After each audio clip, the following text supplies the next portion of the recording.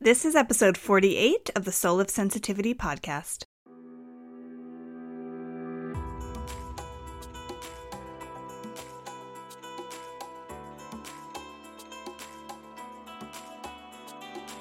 I'm your host, Anna Holden, the resident intuitive healer and witch at sensitivityuncensored.com. Each new and full moon, I bring you the voices of sensitive, empathic, and creative pioneers, starting conversations to lift up the voices of sensitive souls who have a piece of the solution to help all of us evolve out of the limiting, patriarchal structures that bind us and start to create a new world that values us all. This is the Soul of Sensitivity.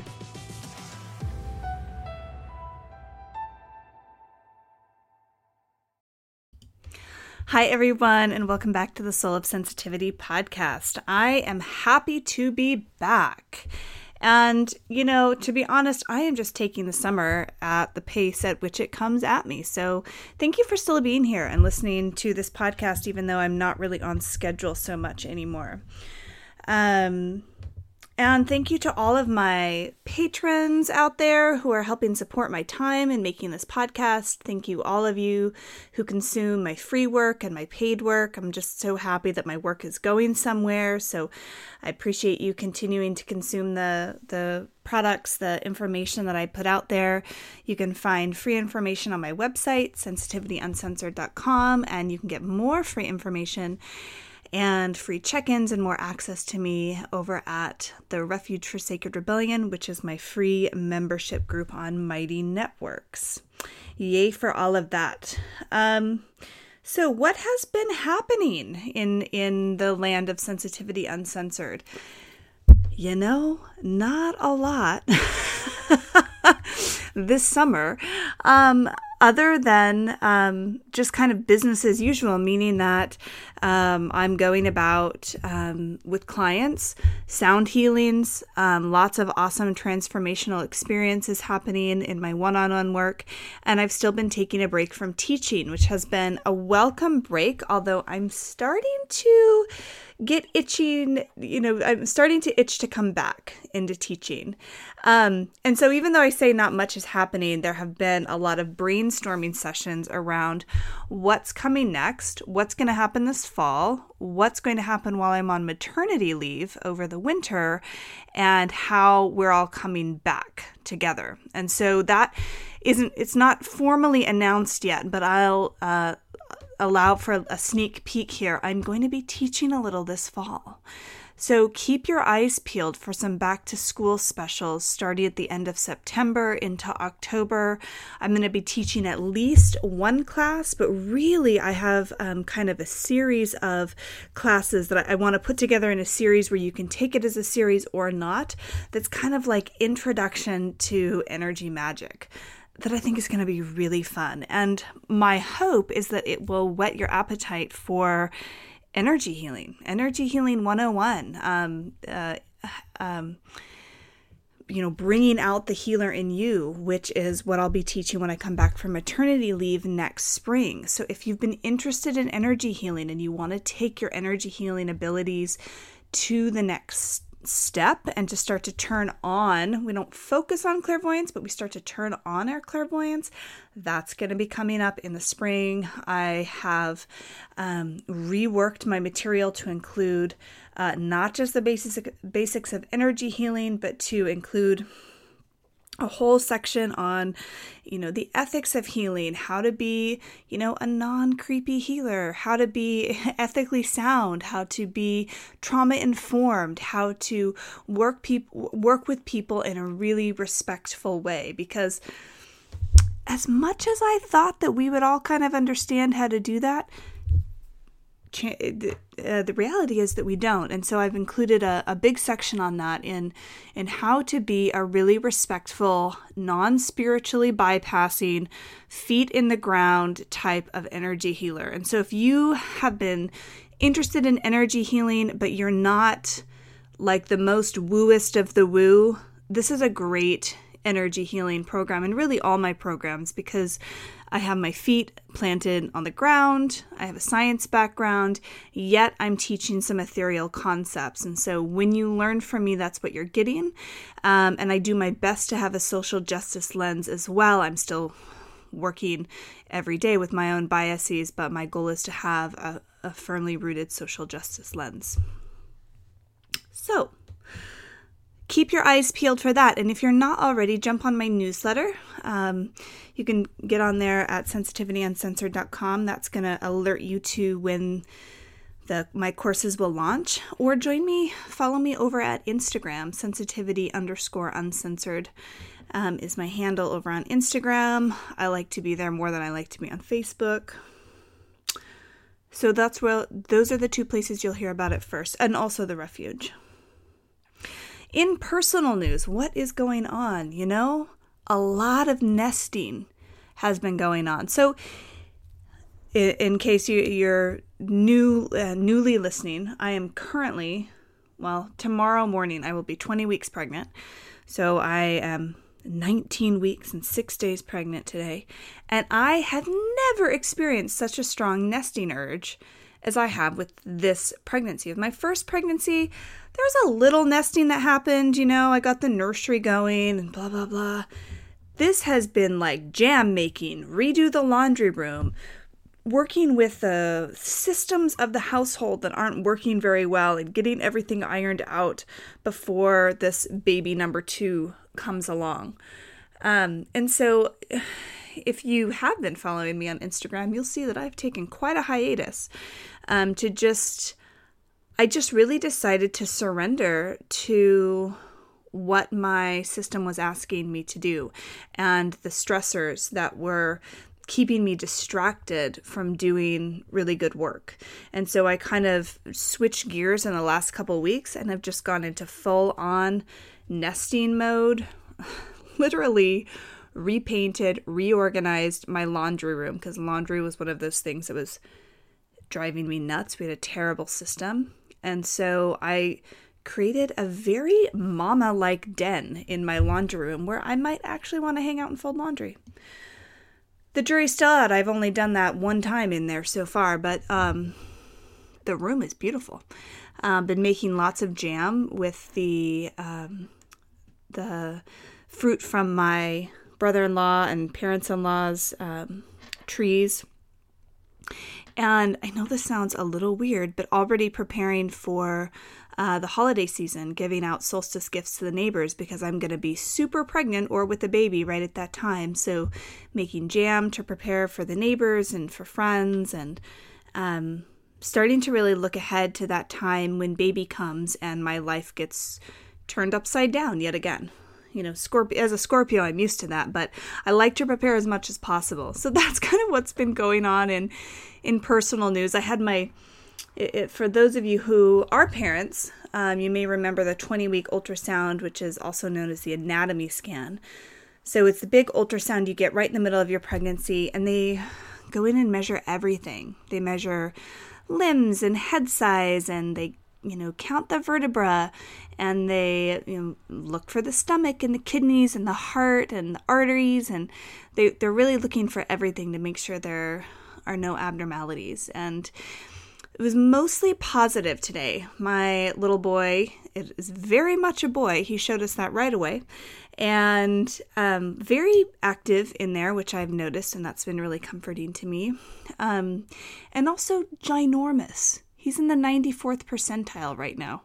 It's funny, I have this little app that tells me he should be like, the size of a mango, but he's hanging out at like the size of a pineapple. So, yay for me. But it's all relative. He's 94th percentile now. We'll see if he continues at that rate. Found out that I have what's called a singular umbilical. Wait, I'm going to get that wrong. Basically, the umbilical cord usually has 2 arteries and 1 vein. And ours, I guess, has 1 artery and 1 vein. 75% of the time, it's not cause for concern. My doctor was not worried at all based on all of my other tests, but I do have to have a follow-up ultrasound to just kind of make sure baby is growing okay, which at this point, I'm kind of not worried about that. But it's always hard, even when, my doctor didn't even sit me down. She didn't even sit down to deliver this information. She was just like, come back in. We didn't get a couple of images because he was being stingy on his position, which is totally fine. So I'm going to be back in a month or so to check for abnormalities. So yeah, and the reason I'm sharing such personal information is because that's partly what I do. And partly it allows us, it allows me and allows us to come together as a community. And when I can put my concerns and my worries out there, then it helps to normalize them, I think. So just to let you know, I have that little worry on my mind. I'm trying not to worry. I'm going to be distracting myself with my new electric bike. You guys, I know I should not say guys, but you guys, I got what's called the Rad Power Wagon. So there's an electric assist bike company in Seattle called Rad Power Bikes, and they make this electric assist bike called the Rad Wagon. And basically it is like a car replacement bike. It's got this huge, it's a really long frame, and it's got this awesome kind of rear cargo area where I can put 2 kid seats on the back. Right now I've got one and some panniers, so I can take my kid and go grocery shopping and haul all of those groceries home with only breaking like a tiny sweat. So I really loved that. I just got it this week, but I have really loved it because as I've gotten bigger, it's been more difficult for me to get out on my mountain bike, which is my first love. And so using this bike as kind of a car replacement to run errands, drop my one child right now, different places, take trips to the library. It's just been really, really joyful for me. That's one of the things that's keeping me in good spirits. Okay. So what are we going to be talking about today? So today I'm interviewing Eliza Parker of ConsciousBaby.com. And I want to be clear that this, although we're focusing on babies and infants and a bit of parenting, this is not, I really don't think this conversation just applies to parents. And that's why I had it on the podcast, because this is not a parenting podcast, but so much of this information is applicable to HSPs, to those of us who still have behaviors or struggle with emotional triggers. It provides so much, it provides an additional wing of insight. And it really piggybacks well with what I was talking about with Suki Baxter in the last 2 episodes. Eliza and I really kind of continue the conversation on self-regulation, emotional regulation, emotional intelligence, and dealing with emotional triggers. I'm just going to name that my neighbor decided that it was a good time to go out with a lawnmower, so if you can hear that, I apologize. And so Eliza has this fantastic focus on baby sleep, because when you're a parent, one of the things that happens is that you lose a lot of sleep and you get hyper focused on how much sleep your child is getting. Or at least that's what happened for me. And so she focuses on sleep, but what we find here is that her, beliefs is that sleep is really tied to everything else. It's tied to self-regulation. It's tied to stimulation. And particularly for highly sensitive children, sleep can be challenging because of these connections. And so this can still apply to us adults. And when we kind of look at children from this whole person way, we, provide them with the, what's the word that I'm looking for? With the respect, really that they deserve, and start to access resources that we may have not, with a different view. So we're going to be talking about how working with kids this way, or working with just people in this way, is really cathartic for the person we're working with, but is also really cathartic for us as highly sensitive people. Partly because when we work with people this way, and these are going to be my words, not Eliza's, we're not taking on the responsibility of fixing or trying to heal them. Instead, we're working with them and their innate abilities, and we are holding space for them to have a process that allows them to regulate their systems. And I think that this whole subject, it moves into things I've talked about around holding space. And I think I mentioned in the last podcast the work of Heather Plett, and writes such amazing information and teaches about holding space. And really what we're part of what we're doing around holding space is about self-regulation, regulation of the nervous system, and managing our own emotional triggers. I think that's kind of where I want to stop with this introduction, but I hope you enjoy this conversation. I think it's going to be, it was a great conversation to have. So let me introduce Eliza. Eliza is a certified aware parenting instructor, infant development movement educator, body-mind centering practitioner, and trained Feldenkrais practitioner. Eliza respects babies as whole people who enter the world knowing how to communicate, learn, and self-heal within relationship. Her conscious baby practice employs unique approaches to non-cry-it-out sleep, baby-led I can do it myself milestone development, and healing birth trauma, as well as attunement to nonverbal cues and crying. Eliza's life-changing perspectives and respectful solutions toward common parenting questions transcend typical parenting advice. She's from North Carolina, lives in Austin, Texas, and works online with families all over the world. And before I forget, Eliza has given all of us listeners a fantastic gift. It's about sleep, but the process that she describes is the same as what we might get. The framework that she describes is about sleep, but the process is the same that we might get to either help babies and toddlers process feelings or and experiences and tools for highly sensitive children. So it's a great resource for highly sensitive children and for those of you looking for sleep with your infants and toddlers. And I'll put that link in the show notes.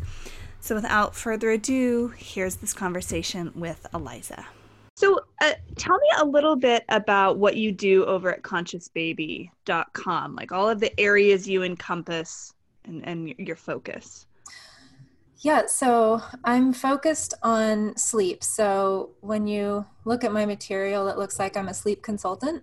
Mm-hmm. So I do a lot of sleep, and it's all baby-led, baby-guided, non-sleep training, non-cry it out, all based on innate abilities. But my take on sleep is that it's actually related to everything else.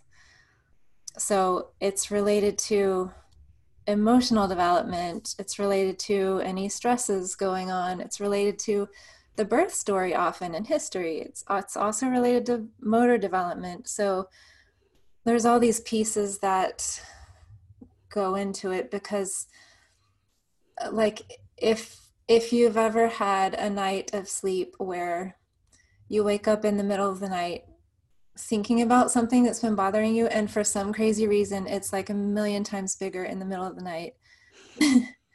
Yes. Like, so I mean that just tells us a lot. So there's so much about how we're able to relax.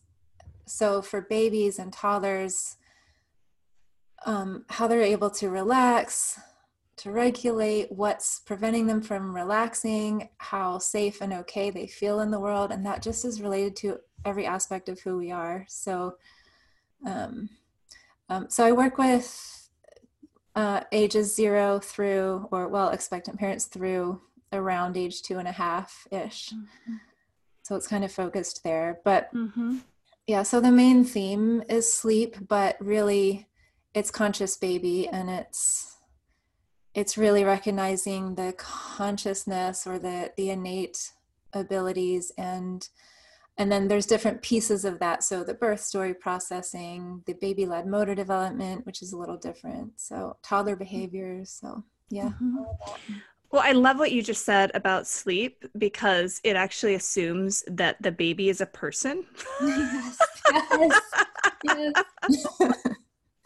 With like a system of its own and its own, worries and thoughts. And That, It's so interesting the way that we look at babies. I think that our culture kind of teaches us that. And I don't think I started looking at babies very differently until I started reading them psychically. mm, And that's when I realized, like even in utero, reading a baby psychically, mm, oh, they've got plans and they've got karma and they have got stuff they want to do. And then, doing little energy checks for my friends' babies, mm. usually it's and clients' kids, and seeing like, oh, they have so much Yeah. going on And beneath the surface. Yeah. yeah, this is why my practice is named Conscious Baby and not Conscious Parenting. It's totally also about the parents because you can't have a baby without parents. But my perspective is completely all about your baby as a person and also that wholeness. There's something about this work that I do, which we'll get into, but that's really about maintaining all that wholeness that they come in with, which I feel like sometimes is talked about, but as a culture, we don't really get emotions and birth processing, and like babies don't have enough credit. And so it's yeah, Mm-hmm. it's keeping all of that intact. And that's my thing about innate abilities. Okay, and we're going to talk about that in just a second. But something that I found like just really exciting on your website was something that you do called aware parenting. Yeah. So, can you talk about aware parenting? Because this sounds fabulous, Yes. and particularly oriented toward, aware, highly sensitive parents. Yes, yes. So this is the work of Dr. Letha Solter, a woman. Yay, of course. Um, it's really based on looking for underlying needs. So there's recognizing that there's always an underlying need behind challenges and behaviors. And then also, it's a very humane um, way of bringing children up. It's all about communication. A big part of it is recognizing that how babies process stress and big feelings and their experiences. So for toddlers, which is an easy doorway in for a lot of people, toddlers, everyone knows about toddler tantrums. So it's, Mm-hmm. what is that really about? What's underneath it? How can you support it, respond to it? If we back up from there for babies, kind of the equivalent is, what is crying beyond needs about, like beyond immediate needs like hunger, etc. And then if we Mm. go forward, older kids, it's about um, discipline, which I put in air quotes, but discipline Mm-hmm. without punishments and rewards. So Mm. it's a very two-way approach. It's very, the child is a person and I'm not going to power over. And what I think is cool too is when we when we really know about and bring out babies these abilities for communication and processing experiences, they end up really innately compassionate without us having to teach it. Emotional Mm. intelligence without us having to teach it. It's really striking. Okay, so just dive right in. Talk about, so, you talk about how on your website, the babies are born with innate abilities to help them process their feelings and experiences. So tell us about these. This sounds fascinating. Okay, this is like one of my favorite things ever. Awesome. So babies are born with lots of innate abilities.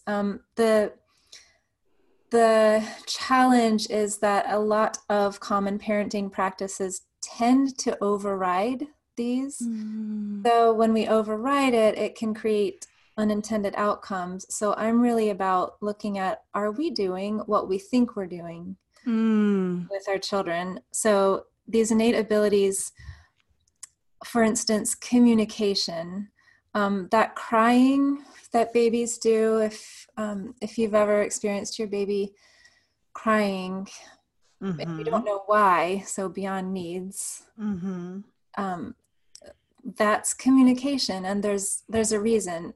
It's not that we're always going to know why, but there's a whole other realm to this crying that's not generally recognized in society. So, so it's about stress release. It's an innate healing mechanism.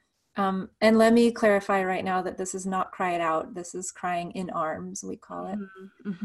So this ability for communication, it's really strong. And once you know how to recognize the crying and other signals, like when they're processing their birth experience, that they might show through movement or emotional release. So it's innate ability for two-way communication. It's the ability to process big feelings and their experiences.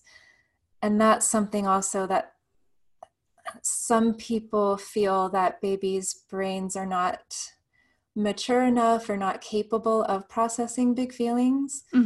But we really find that that's not at all true. That actually it's usually the grown-ups who are not comfortable with it.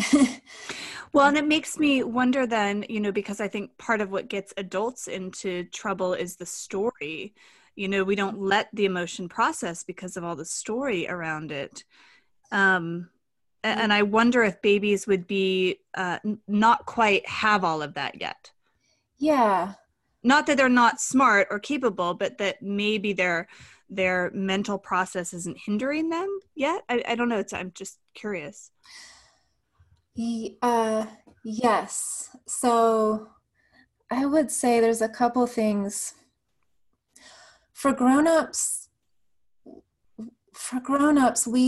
most of us were not raised in this aware parenting way, where the thing about the crying in arms and supporting that, which we can talk more about what it actually looks like, but part of what it does is it keeps the baby or the child connected to what's happening in the moment. I mean, there's processing of past experiences big time, but there's also processing of what's happening in the moment. That really, I feel, this is me personally, I feel that keeps the brain whole in a different way. Whereas for most of us grown-ups who weren't raised that way, it's not that we can't process stuff, but often what comes up for us is long time separated from whatever the initial stress or trauma is. Right, so right. We're not processing it in the moment. So it looks different and there's more layers. And then of course there's story, because it's like whatever doesn't get processed, especially for HSPs, it has to go somewhere. Absolutely. It's taking up, psyche. It's taking up psychic energy within us because it's not gone. Yeah. Yes. So it's like some part of us, children or adults, is going to keep working on that somehow. Right. So it becomes kind of a different thing with adults, but yeah. So this thing about innate ability to process their feelings and experiences in relationship, I'll add, is important for all babies and children, but I would say this is really key for HSP children, because highly sensitive babies can cry more than other babies. Toddlers, they just take, some of them take in so much information, and that turns into all kinds of different things, whether it's holding back or being hyper or tantrums or that extended crying. So when you really see this process and know how to support it, it's like, I won't say it's easy, especially highly sensitive babies are going, like they need to process, but it's really kind of like, for us who are highly sensitive and we need to process everything and it goes through our emotions, what does that process look like raw? Like when a baby comes out with all their innate wisdom Mm-hmm. What does it really look like? And it's quite astounding, I think. Yeah. Well, and two things, spoke to me there. One is that I think I kind of talked about this in the last podcast with Suki Baxter, but the adults then the parents really have to be comfortable with emotion, with emoting, because I think part of what happens in a lot of traditional parenting methods is that the parents become uncomfortable and believe that then want the child to be doing something different to be more comfortable, so that they can be more comfortable. And I know that our capacity for emotion is only as great as, we can handle our own oftentimes. And then the other thing is that I've so seen that with my son, and I think my son is highly sensitive. It's kind of hard to tell. But anytime we have situations that are a lot of transition, so lots of travel, right? Things that I talk about, highly sensitive people having a hard time with, lots of travel, transition. He just had a transition to a new school, transition where family or friends are coming in and out of town.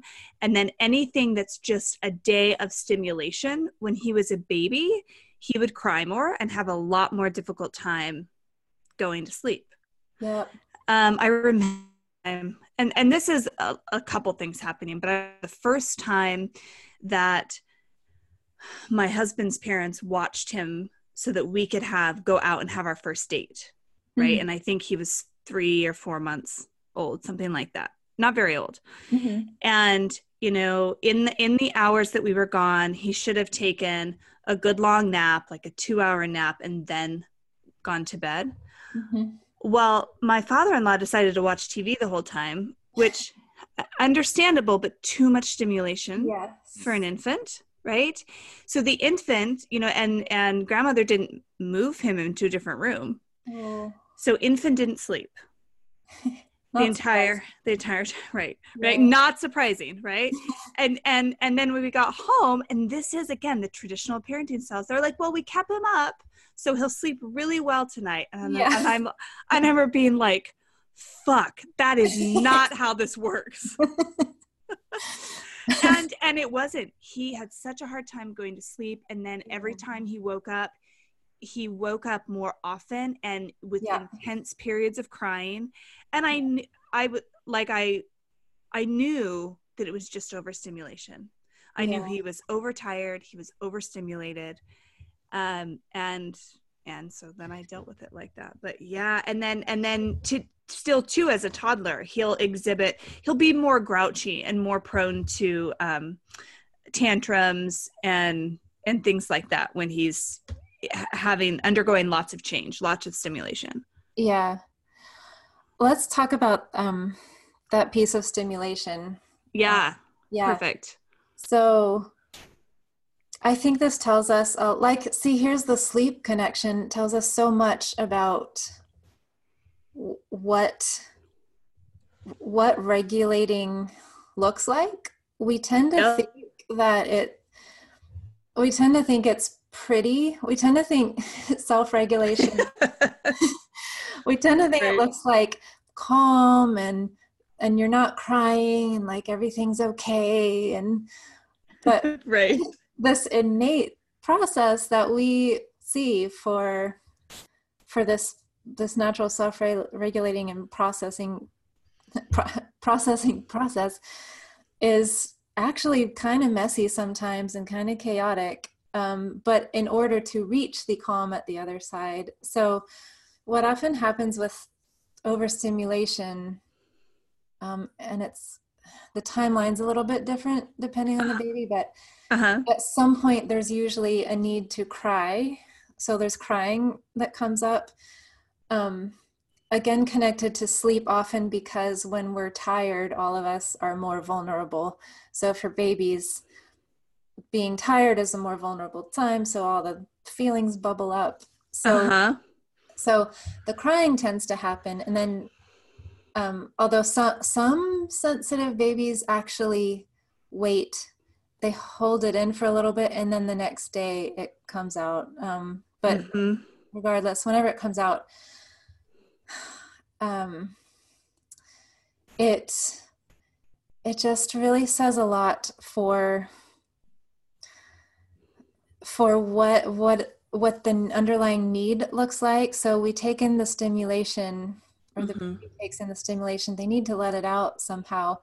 And the traditional response would be around crying. Parents are often taught, number one, you should always figure out why your baby's crying. Number two, you should always make the crying stop. That's impossible. So everyone knows. Yes, we want to be responsive, absolutely, but we're not always going to know why. And some of the reasons why are not recognized. So, so traditionally, parents will often see, that's a lot of pressure. Like, so parents will often see, well, there's only two options. Either we ignore the crying and do the cry it out and separate from the crying, or we distract and we make the crying stop somehow, pacifier, bounce, even nursing for comfort, not hunger. Nursing's awesome, but and let me also say here, if this is anyone listening, it's like just this is not judgment, but information, a new way. It's pretty insightful. But when you only see those two options and you want to maintain connection and you don't know what else to do, then the route is usually to do something to stop the crying. So what we end up with is the baby with overstimulation. What they're naturally trying to do by crying is let off some steam with us in relation, in arms. And then if we try and stop that process, which is the norm, and the norm expected for what self-regulation looks like is calm and not crying, then what we end up with is the baby who might calm down, might have the appearance of calm, but really those feelings are all still underneath. So it never really fully gets processed, and then it might turn into sleep difficulties that night, or it might turn into something going on the next day, or it might just stay inside and turn into, like, build up into more toddler explosions, or maybe even your 10-year-old or your teenager. It's there's lots of different ways, and this is not to say that it looks the exact same for every child in every situation, but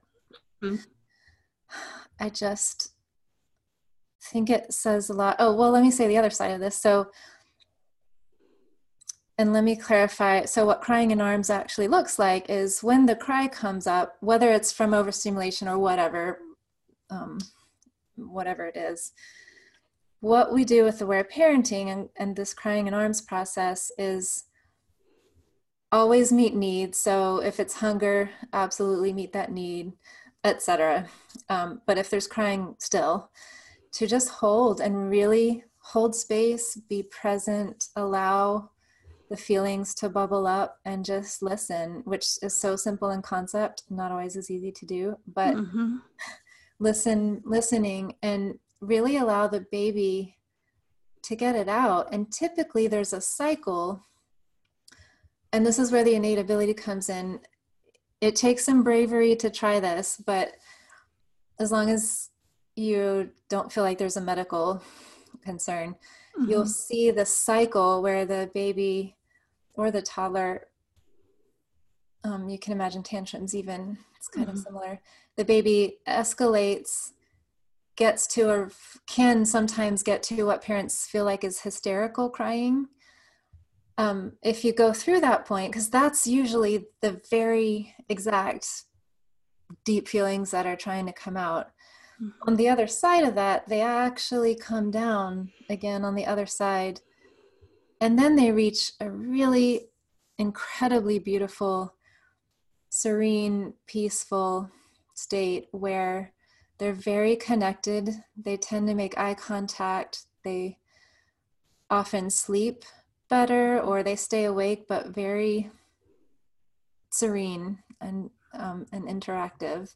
Mm-hmm. And again, like this process looks different depending on some different factors, but that's kind of the basis. I can see I remember so clearly with my son, and I still see it. But I remember at about 4 months, he had to have some vaccines, which was incredibly overstimulating. You know, we had to drive to the pediatricians. You know, we're at this new place. He, you know, gets the vaccines, which, you know, traumatizing, I think, to babies often, and, you know, don't make them feel particularly great.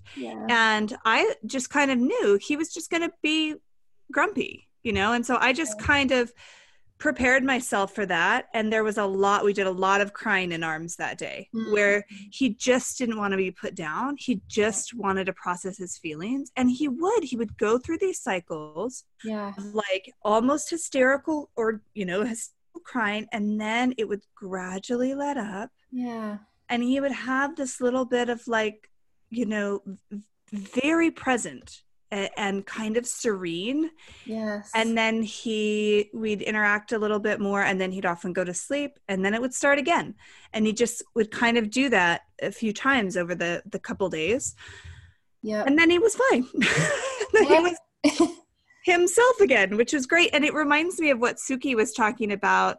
And we've had more conversations about this since the podcast, but with her horses, how when they have those releases, when they actually have releases of their trauma, they're more present. They're actually then engaging, because they're not stuck in an emotion or a trauma pattern, or they're not just following directions. They're actually relating to you. Yeah. From authenticity. I think also in this perspective, like with aware parenting, it's very much a process of, again, the baby as a person, the child as a person. So I feel like there are some parenting practices or approaches that teach something kind of similar, but it's a little bit with a different tone behind it. It can be a little more, whatever you do, I'm going to mirror back to you. But with a different intention, like more with the teaching, this is what you look like when you are angry, or something like that, which babies, they can feel the difference, man. Children are very sensitive about that. So this is really literally like, if as a grown-up, if you have a friend who's having a hard day, hard time, what would you do? Would you listen? Or what would you want? Would you want someone to listen? And it's really treating babies and toddlers with that same real authenticity, respect. Yeah, treating them with respect. I mean, I think one of the places that I've been tempted to go wrong, because it can seem really like kind of bizarre and funny in the moment, but, you know, where I think parents go wrong is, I'm sure you've heard of the theory, it's not about the sandwich. Have you heard about this? Or maybe not. This is what... This is what my therapist calls it. So the idea is that your toddler comes home from a day at school or a day at daycare or whatever, or a day being with you, and you cut their sandwich in the way that they always like it cut, and they throw a conniption fit. Right? Yeah, we call it the broken cookie phenomenon. Okay, the broken cookie phenomenon. Yeah. Okay, so I've heard it called as, it's not about the sandwich. And you know, the idea being that they have an emotional project that they need to work on. They have feelings that are stuck inside about something, overstimulation, whatever. Things have happened in their day that they weren't able to process, and the sandwich or the cookie is the place where they can safely, in their home, work on those emotions or process those feelings. And that understanding that theory has helped me so much, because it's tempting to be crying about a sandwich, but they're not crying about a sandwich. Right. You know, it's like when you're it's like when you're building up resentment with a spouse or something, and then they leave their towel on the floor and you just blow up about everything. It's not about the towel. Right. Right. It's about something much deeper. It's a pretext for Right. toddlers. The broken cookie is the pretext for the doorway. And that's, and I would say even it can go back as far as birth. Often there's a lot of processing about the birth experience to be done. Anything from there on, or even before that process on, can come out during these pretexts. So this is new information for a lot of parents. Most parents don't know this about the baby's extended crying. So if they didn't know that about the baby's extended crying, the baby didn't have a chance to get it out then it's all in there waiting to come out. So when it's a broken cookie, you have a pretext. And so, yeah, it's not just about the cookie. I mean, it's not about the cookie, it's about all that other stuff. So right. Broken cookies are your friend. Yes, they are. Yeah, I have found them.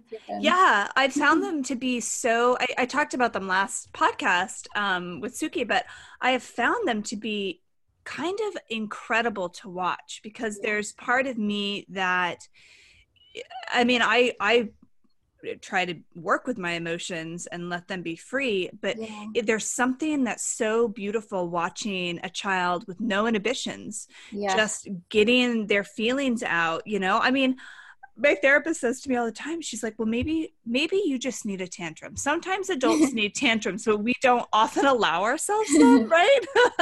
But there's something so cathartic about watching someone regulate their nervous system through getting it revved up, getting all those feelings out, and having it move back down through a natural calm state. Yeah, and that relates to the biological stress response. Right. That, like, the physiological effects of when our emotions get stimulated or we feel fear. And the thing is, for a baby who, say, is processing a stressful birth experience, there actually can be a feeling of fear there, and that fear is still real until it's been processed. And so if the fear is real, then there can also be the associated biological, physiological response of getting very active, or the toddler. Okay, we've got to talk about this. So someone actually brought this up to me. I can't even remember who it was, but had me go through the birth experience with my infant, and I was like, this sounds awesome. Super weird. But I mean, I don't know why I say that coming from me, but I was like, really? That we just kind of forgot it. But no, we don't. We as adults. So let's talk about this. What kind of impacts can this have? Like, and what do we need to help us? This is so juicy. Okay. Okay. So there's many layers. One thing that I find pretty common across the board, regardless of how the birth happened, vaginal, C-section, et cetera, is that a lot of babies sooner or later will push an arch. It's like that urge to be born is still running in their nervous system. So that takes us into movement integration. That's one aspect. Another one is just the emotional part of it, because sometimes situations around birth can happen faster than everyone can integrate, or if an intervention was needed or used, then sometimes the baby doesn't have the information to understand what happened. And here's where I think the cultural assumption is that babies don't remember, they don't know any difference. Well, actually they do. And there's different kinds of memory. So there's the emotional aspect. There's also what we call imprints. So this work, let me say, comes from everything I do. So the infant developmental movement education and the arching, and then the aware parenting and the emotions. And then there's also birth psychology. So this, some of this comes from the birth psychology field, but it's what we call imprints. So there are times around conception, pregnancy, birth, early experiences that can actually imprint our demeanor, habits, how we learn to interact with the world, how we experience transitions is a biggie.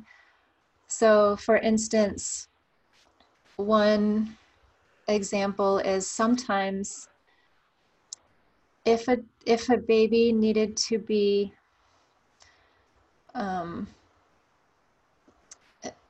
if a baby was brought out of the womb before the baby was ready, this is regardless of what kept people safe and alive. This is literally from the baby's perspective. So if the baby had to come out before they were ready or had an intervention like a vacuum or forceps or something,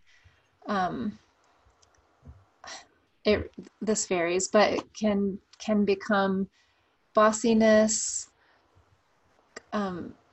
or demand, what feels like demanding, needing everything to be right.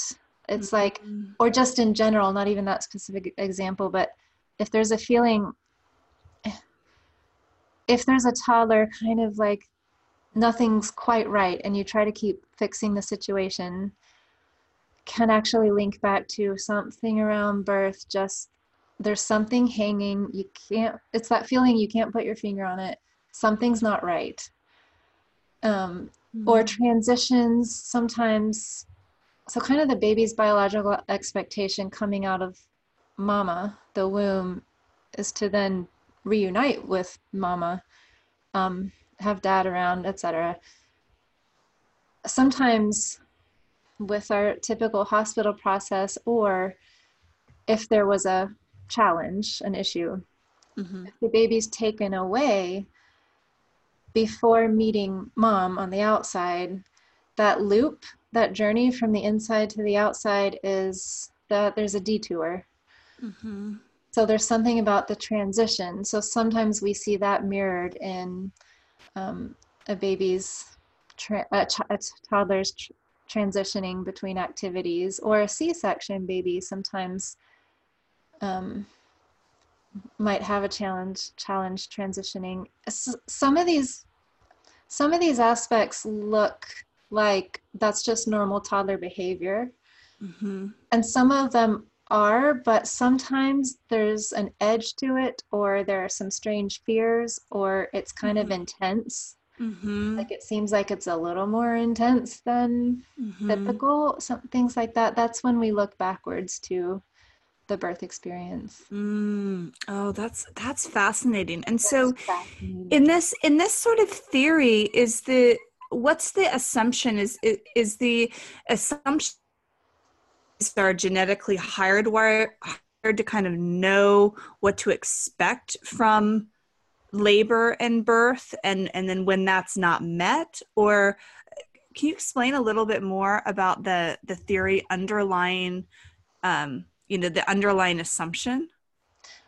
So from my understanding, it's around what a baby is innately expecting, in a sense. And there are things that trigger, there's reflexes that trigger the extension to come out of the womb. But, right. And everyone talks about the mom pushing, but there's also a pushing involved from the baby that's right. related to this reflex and pushing out. So there's kind of there's an innate understanding that baby, how to say this, that babies are looking for being part of the process. It's that innate wisdom, like they're innately, it's almost like how would they not expect to be part of the process together with the mom? Right.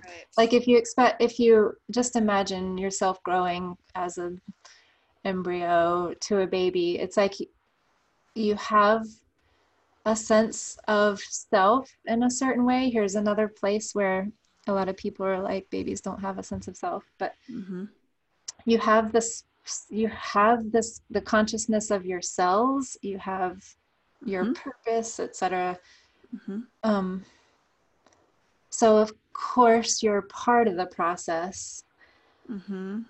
And when that gets interrupted for whatever reason, it's not it's not that things need to be perfect. It's that babies will innately try to understand it and process it. Right.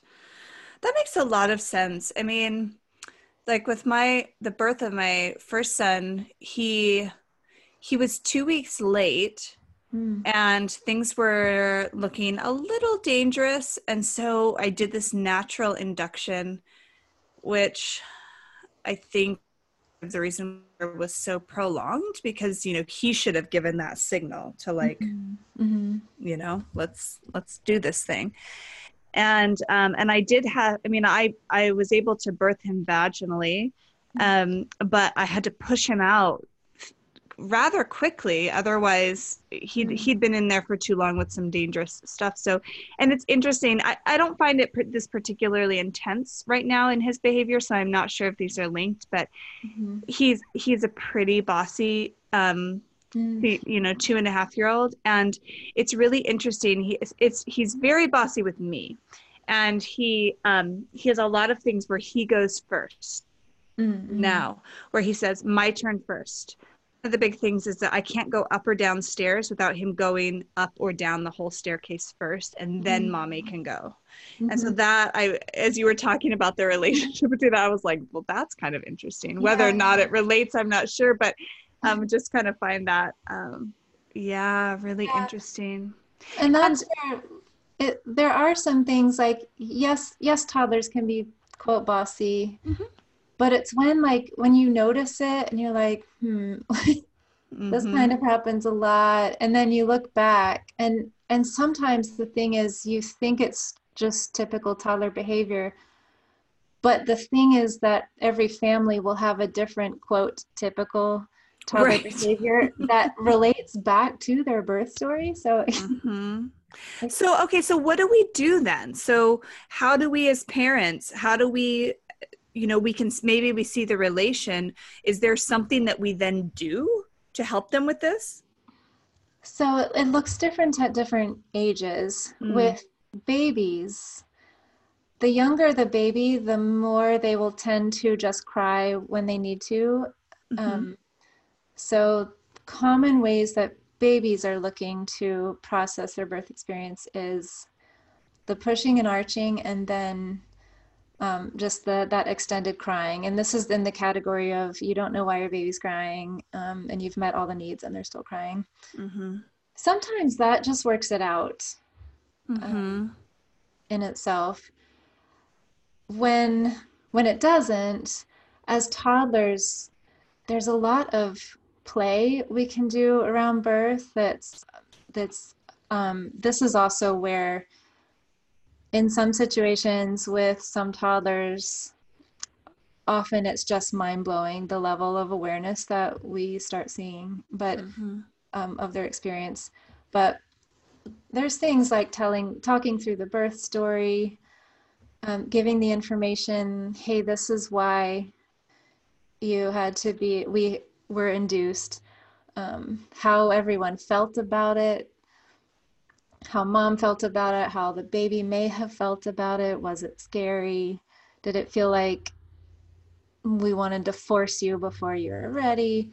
There's mm-hmm, things like peekaboo is actually relates to a birth experience. It's a very common game that babies love, but mm-hmm, peekaboo or inside outside mm-hmm, games. So there's different kind of birth related games, but um, yeah, so there's creative ways through storytelling, looking at photos, play.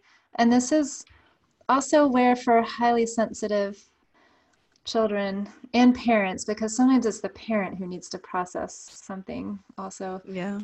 um, where this can just help move those experiences through our sensitive brain system. Hmm. Yeah, I can't remember, it might have been a lactation consultant that I had who suggested that I start talking to Sloan about the birth, Mm, about the birth story that we had, and just kind of watching how he reacted. So mhm. every day, I don't remember how many days I did it, but I would just kind of tell him the birth story and Right. tell him about where I got scared or sad, and tell him, I offer him space to Yeah. communicate back to me in whatever way, and Yes. space for whatever movement that he wanted. And I don't know if it helped or not, but it kind of felt cathartic, Yeah. to just have to be in relationship with him about that. Yes, that's beautiful. Yeah. I find that there's often different layers. You know how we grow up some and then we look back on an experience and we're like, oh, that's what that was about. Like Mm-hmm. gain more insight as you grow up. Same thing Uh-huh. with like a baby might process layers of it, and then later as a toddler, there might be another layer to process, and then kind of ongoing. But yeah, Okay. Yeah. Yeah. So then the other thing that I want to ask for any of our listeners who aren't parents. So yeah. you mentioned that this can stay with us, I'm assuming even through adulthood. So how might we, recognize some of these things today, and what can we do now? So I'm going to go back to the general, just feelings in general. Yeah, totally. You were talking a little bit ago about parents, the parents' response, or we were talking about parents' response. One thing for grown-ups, and this would be if you're around children and babies at all, Hmm. is what is your what is your gut response to a baby crying? Mm. Um, because a lot of people talk about, well, in the realm of parenting, a lot of people talk about, but it's instinct. It's instinct to get the baby to stop crying. And what we find is that actually sometimes what feels like instinct can actually be learned habit. Hmm. It's like I heard Hmm. someone said it once as it's a habit that has reached the status of instinct. Oh my God, I love that. Yeah. Yeah, okay. So, and that's Continue. why we do this work so early because this emotional stuff goes in so early and subconsciously before we can analyze it. Mm. So, and here again, it might feel like instinct, but the thing is, every parent with a different reaction might feel like theirs is the instinct. Mm. Yeah, right. And and this is not to say there isn't instinct. Yes, like yes, for a mother hormonal connection, yes, there's an instinct to respond to a crying baby. Hmm. But within that, what we almost always, if not always, find is that the parents' what feels like instinctual response to a baby crying will be very related to how they were handled or how we were handled as babies and children ourselves. Hmm. So if the grown up, so this goes for people who are not parents as well, if you are around babies, and if you, as a child, if it was kind of friendly, like, oh, don't cry, it's okay, don't cry, like it wasn't aggressive, but it was still, you still got the message, don't cry, Hmm. that parent or that adult will tend to not be super upset about a baby crying, but maybe just, try to do something to stop the crying. Hmm.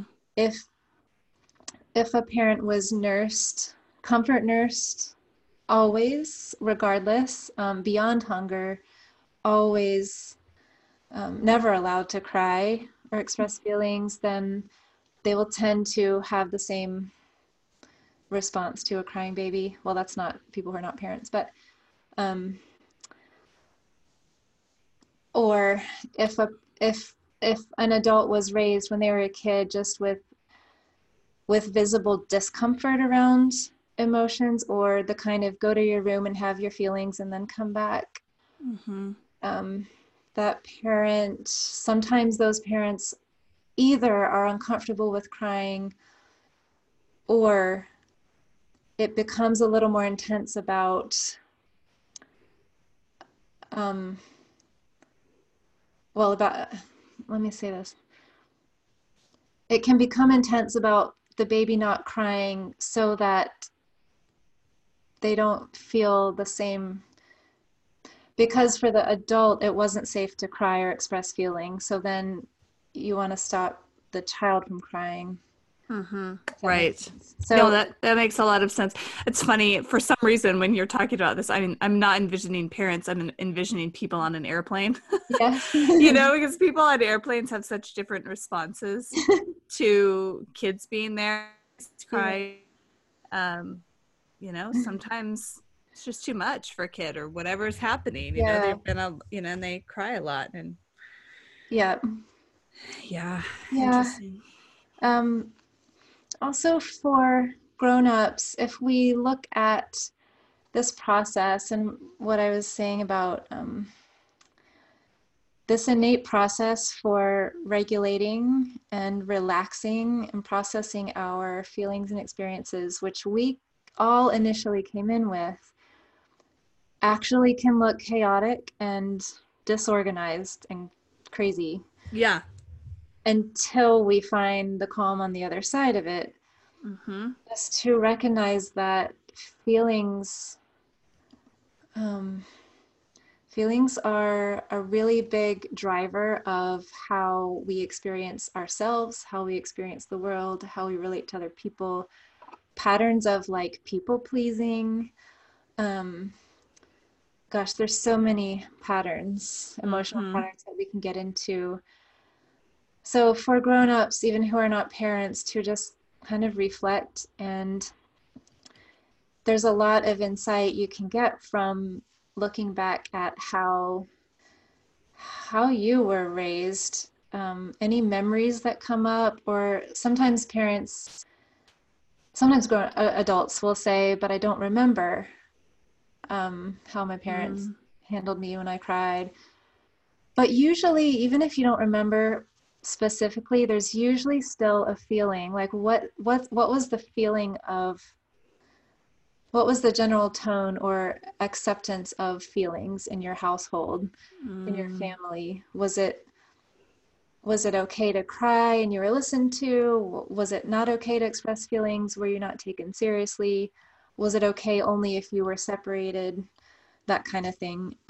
So if you take those things and literally work backwards from them, like, okay, I came in to this world with probably, like, sooner or later I would have had some big feelings and big experiences and something to tell, and like every baby has a story to tell.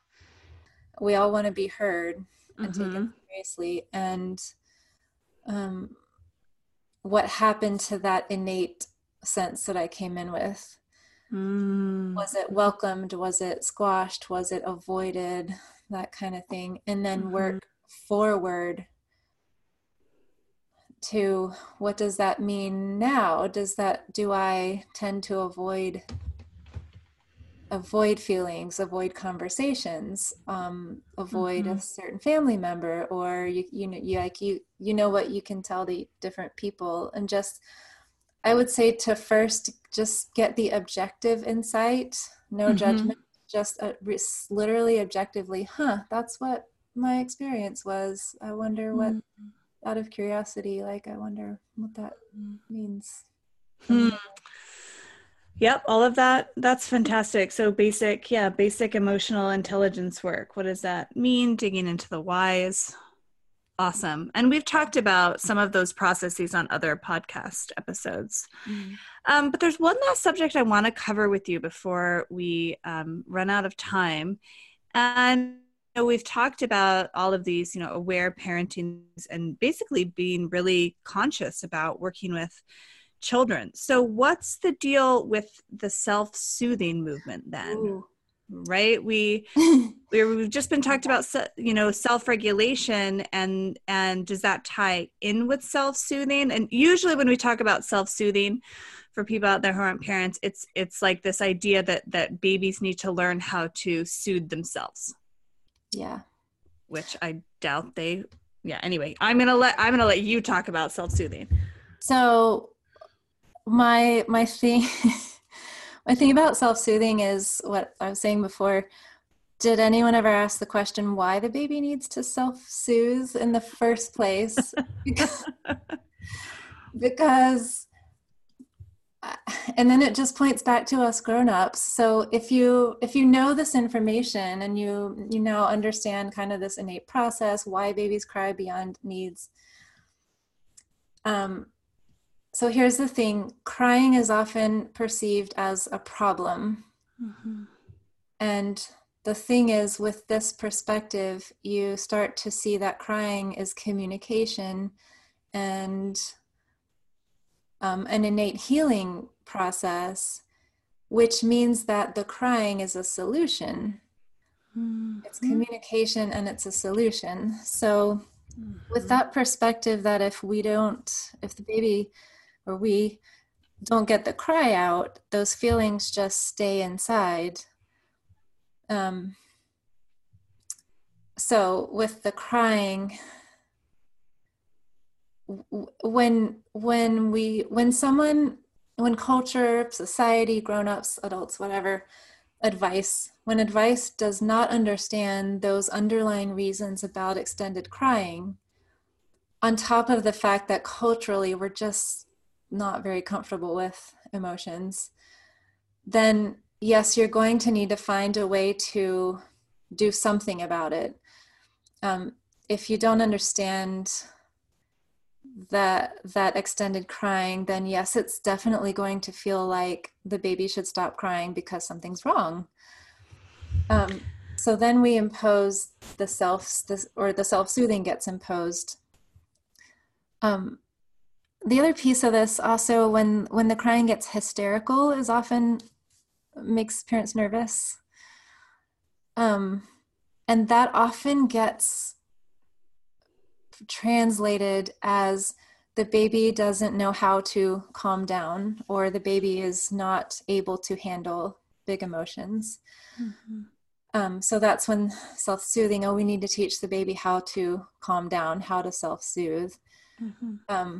And the thing there is that unless there's a stressor happening, unless the baby's left alone, or big brother is like banging on baby or something like that, except in those cases, that intensity is typically, or if there's the baby's hurt or something, that intensity is typically that emotion that is just trying to come out. And so if we self-soothe over that,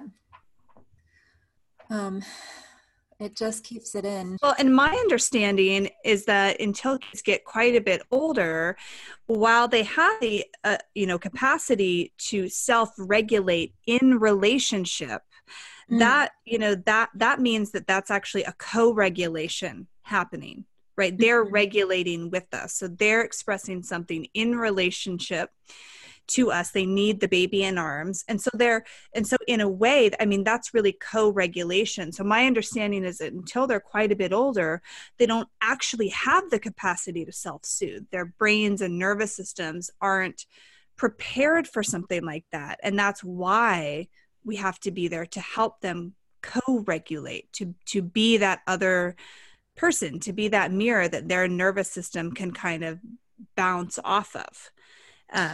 If that makes sense. And maybe I'm a little off there, but that is my understanding. And I'm curious what I've heard about, strict cry it out methods is that they could just cause the nervous system to go into freeze. Basically, it's just kind of a shutting down. Yeah, shut down. Yeah, just go into shut down. Right. Go ahead.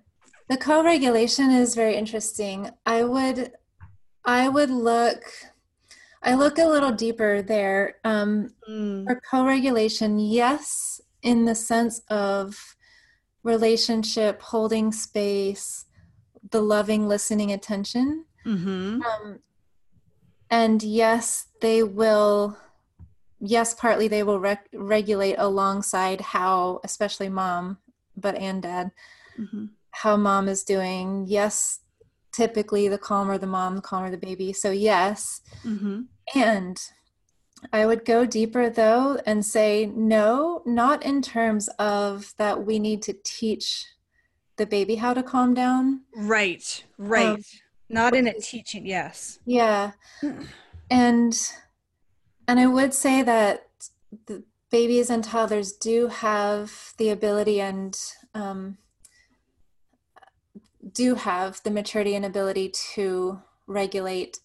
But the thing is, it in relationship is the key, and that's where the co-regulation perspective can vary a little bit. So Mm-hmm. for me, it's yes together in relationship, but it's not about getting them to stop or calm. It's about holding space for their Right. process, which might actually get crazier before it gets calmer. Yeah, and that's actually the way that I think about it in my mind is Mm. like I consider my job as the, you know, the parent or I mean, maybe I would use the term co-regulator to just sit there and be available and be calm. Like, I anyway. look at it I look at it very two ways. So sometimes it's kind of an oxymoron, but sometimes the perspective on co-regulating is actually more one directional in a sense. Oh, okay. If this makes sense. I don't know if Mm-hmm. I can explain my brain right now. Mm-hmm. Um, one directional in the sense of I'm bigger and more, my nervous system's bigger and more powerful than yours. So you do your thing and I'm going to be the one who manages. Interesting. Um, I look at it as authentically two-way, in Mm. tandem. So it's one person can't do this process without the other in this dyad. But Oh, this also, makes so much sense. Okay, I love the nuance you're bringing here. Yes, yes, yes, yeah, it's yes. a nuance, but it's Hmm. really different to me. It is really different because it even takes it takes the power, it takes any sort of power out of it, Yes, any sort of power dynamic that would have yes, been there. yes. Oh, I like that. That's the thing. I feel like even though even though it's called co-regulation, it sounds good. It's like everything depends on the intention behind it. It can still Mm-hmm. power over things. So I just really look at that and tandem. And sometimes the parent is not calm during this process. The thing is, if this is new for parents, it sounds so easy in concept. All you do is hold your baby in arms and let them get their cries out, and you listen, and it's all happily ever after. But the reality is that for many parents, it is not that easy to just hold space when your baby is crying. So there's often a learning process and a journey for the parent. And yes, Right. there is that co-regulation in the sense of if the parent reaches a wall and is hesitant, worried, anxious, the baby's going to feel that and might stop crying because the baby senses that. On the other hand, there's a way as a parent that you do get to feel your feelings because that's the authentic two-way part of this. You Mm-hmm. get to feel your feelings also in this process, but where is your wall? How far can you go? If you find your wall and you get too anxious and you can't go, then communicating that to the baby, I hear you, but I need to stop right now. And Mm-hmm. so that's where I feel like it's in tandem. So if a parent is there and has done their personal work and is able to hold space, Mm-hmm. cool. It's going to get you very far. But a lot of parents, this is very new for, so they Mm-hmm. also have a journey. And that's where I always feel like babies are healers in a sense. They just do their own work and it brings us along we listen. So sometimes it's more of a journey in tandem. Yeah. And Yeah. both baby and parent grow and go forward together. Oh, that's really beautiful. Yeah. All right. Well, we need to wrap it up. So, I always like to leave the listeners with what's the one thing that you want people to know? Oh, authenticity is really key to me. In so many different directions. Authenticity, like there are a lot of people who talk about respectful parenting, but it's like depending on where we're coming from in our own emotional upbringing and landscape, even that can have different levels of openness or power dynamic. So just really authenticity and radically, like really the baby as a person or the toddler and yourself as a person or your own inner child self history as a person, being comfortable with feelings, holding space, that sense of okayness in the world, just like authentically, if the baby or someone's having feelings, let them have the feelings. And I think a lot of people can be scared of authenticity. Yeah, absolutely. It's really a powerful thing. Well, thank you so much for being here and having a conversation with me today. Oh, you're welcome. Thank you. All right. Bye-bye. Bye-bye. Thanks again for listening to the show. All of the show notes, links, and references can be found at www.sensitivityuncensored.com. If you'd like to read more about high sensitivity or intuition, sign up for my mailing list, book an intuitive reading with me, or learn about my membership or school, please visit my website at www.sensitivityuncensored.com.